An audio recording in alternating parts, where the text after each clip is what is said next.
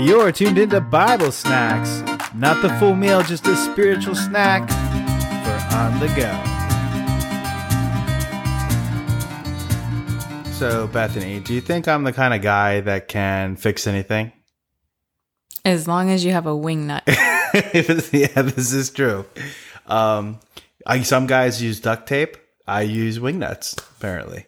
And duct tape, when you have it. Yeah, if I would have had duct tape, too, I probably would have done that. So we were headed home from Maine. This was a couple years ago. And we were in a rental car. Yeah. And we were on the highway, and it happened to be a Sunday. And this is important for the story, and right. you will find out why in a second. So we're going down the highway, and this car, it's a couple years old, and we realize something's not right. Something doesn't sound right, feel right. What's going on? And we pull off the highway to find out that plastic underguard, what is it, the splash shield or something like that? Yeah, where it's just all plastic. That it started to break off. And by started, I mean like almost entirely off. It was just like hanging on by one bolt at this point, I think. Yeah. And we're like, well, criminy, what are we supposed to do with that? Well, we got off the highway, so let's just go ahead on into town. And we're in Vermont. And we thought, well, surely there's something here. We can find something, right? Well, apparently Vermont is closed. Like the entire state. I don't know. Every business was closed on Sunday. So we circled through town for some time because it's like, we can't get back on the highway. And there was nothing else around. Yeah. It was just this quaint little place with nothing going on. We finally found like sporting goods shop or something. Something like that. Yeah. I don't know what yeah. They were about to close though. They were about to close. And we were like, hold up, let's get in here and take a look. Surely they have something we can use, even if it's duct tape, just to get us to the next town over. Hopefully they're open. And they had nothing. I mean, we circled around that store. We were just like, anything, dude, even you got something in your pocket or in your car, I'll buy a bolt off of you. What do you have? Yeah, so we asked the guy, like, you have anything? And he even, I think, looked in his for what kind of tools or whatnot they just had at the shop, and he found a wing nut. He did. He was like, will this work? And we'll take it. We'll hope. Take anything. But that was our last hope because they were closing after that. So we took the wing nut, go to our car, and then they're closed. So then there's no second option with them, and nobody else is open. So all we have is a wing nut. It sounds like, what's the big deal, right? I mean, it's just hanging down a little bit, but this thing was pretty big and it was hanging down and getting worse to where we'd be dragging this plastic thing on the ground for the next 2,000 miles or whatever. And we would have stopped somewhere else. Right. At least for the next 15, 20 minutes probably to find something open. Find a Walmart, for goodness sakes. But yeah, so you got under the car and I just remember standing there thinking, I really hope this works. I did not have high hopes that it would, because what are the odds that this little thing you would be able to, get the perfect fit and everything.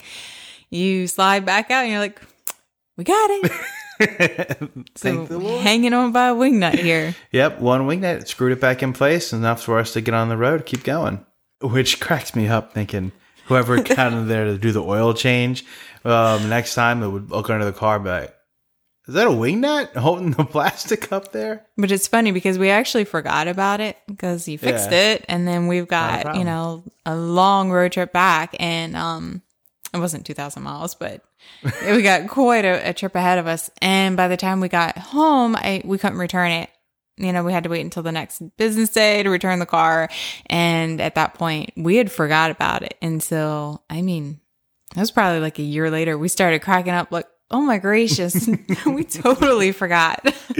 We did. And, just like we forgot, it reminds me of how the people forgot about Joseph. Talk about a switch there. Look at that Bible story. Who's the wing nut in the story? Oh, man, I don't know. That's a good question. We're talking about the story of Joseph. And if you guys recall, he had quite a life because at the age of 17, he had this dream that he was going to be, over in charge of his brothers and everyone was going to be bowing down to him. And in response to that, his brothers sold him off into slavery and he went locked up for a while, and then was accused of assaulting Potiphar's wife. So then he got imprisoned for that, and then he helped interpret this guy's dream, and he was going to help him get out of jail. But then the scripture says that he forgot about him. He forgot about Joseph. Yeah. So Joseph spent a big portion of his life waiting for his dreams to be fulfilled, hanging on to what God had told him was going to be. But his life continued to go downhill in slavery, in prison, as a servant, and just not seeing anything that God had planned for him fulfilled. Mm-hmm. Exactly. So the whole time we talk about hanging on by a wingnut, that wingnut was holding the car together. That's all we had. The only thing that Joseph had to go off of was the dream that God had showed him, what God had told him that he believed in his heart was going to be for him in spite of downward circumstances. Right. In Genesis chapter 40, we actually have at the very end of the chapter, in verse 23, it says, "Yet did not the chief butler remember Joseph, but forgot him." Then chapter 41 starts with, "And it came to pass at the end of 2 full years that Pharaoh dreamed." And then it goes on to talk about his dream. Mm-hmm. And we know further on that Joseph interprets that. But I want to focus on the part where it says that the butler forgot Joseph, and then at the end of 2 full years, he remembered. That is a long time frame to be hanging on by a wingnut. Now, we don't know if our wingnut held on for 2 full years or not, but in the sense of what Joseph was going through, that is a long time. He had interpreted this butler's dream, and it came true, and he was released from prison, and he says, "Don't forget me. Tell Pharaoh that I'm in here still." And what's he do? He gets out and he totally forgets him. It's a true friend right there. They just spent all this time in prison together. So you've got this man, Joseph, who has been through so much. His faith has been tested time and time again, and he's holding on to that dream. But you have to realize at that point, he's alone because the two that he was in there with are gone. And, it had to feel very dark again. Really no hope, I'm sure, but he was using the gift that God had given him to interpret these dreams that these men had had. But then once they were taken out of prison, Joseph still remained. And then he went back into this deep loneliness of 2 years hanging on. That's a long time. And going into such, highs and lows, the first low being your own brothers selling you into slavery. And it's like, man, life gets pretty bad after that. And then you finally feel like, okay, I'm working my way up. Now I'm a servant in Potiphar's house. And that's a pretty good position to be in. And then you end up getting accused of assault and thrown out there and imprisoned. And then any glimmer of hope you had, gone. Then you get to interpret this guy's dream, and he says, "I'm going to remember you." He was thinking like, yes, all right, Lord, this is it. This is the moment I've been waiting for. And how many of us think the same thing? Something happens. Maybe we get like a job interview or something, and we're like, this is it, Lord, the moment I've been waiting for. Dream big dream. And then you got to wait for somebody else to dream a big dream. Yeah. And then they forget about you. The guy who said, "I'm going to remember you," forgets. How long do you think Joseph sat there in his jail cell until he lost hope? Like the guy's it wasn't 2 full years. It was not 2 full years. I would say it was probably about 2 full minutes. That night came and the guy didn't come back, and that was it. Yeah. And then he spent 2 years in the pits. Actually, I want to draw attention to something that you had said earlier in verse 20. It says it was Pharaoh's birthday. Yeah. So this must have been a thing where I don't know if they pulled prisoners out at a certain time frame. They released from the dungeon. Prisoners go. I'm sure Joseph was hoping that since this was a special day, that maybe some exception would have been made on that day as well. Yeah. Well, and then the other thing that you pointed out was he's brought before Pharaoh to interpret the dream. And Pharaoh's like, "Hey, I hear you're the guy that can interpret dreams." And he says, "Joseph answered Pharaoh saying, It is not in me.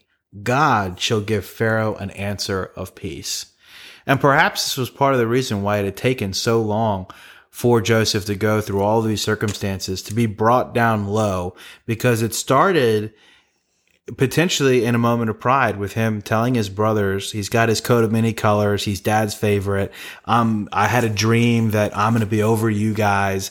And that kind of shows us there might have been some real pride there. Yeah, so we don't know. Scripture doesn't clearly tell us if it was, something of pride or what it was. But we do know that God pulled him aside for some time. Mm-hmm. Rather, it was to work in his life, to develop him, to build character, to, mature him, or if it was the purpose of somebody else's life. To get him in the right place at the right time where he needed to be.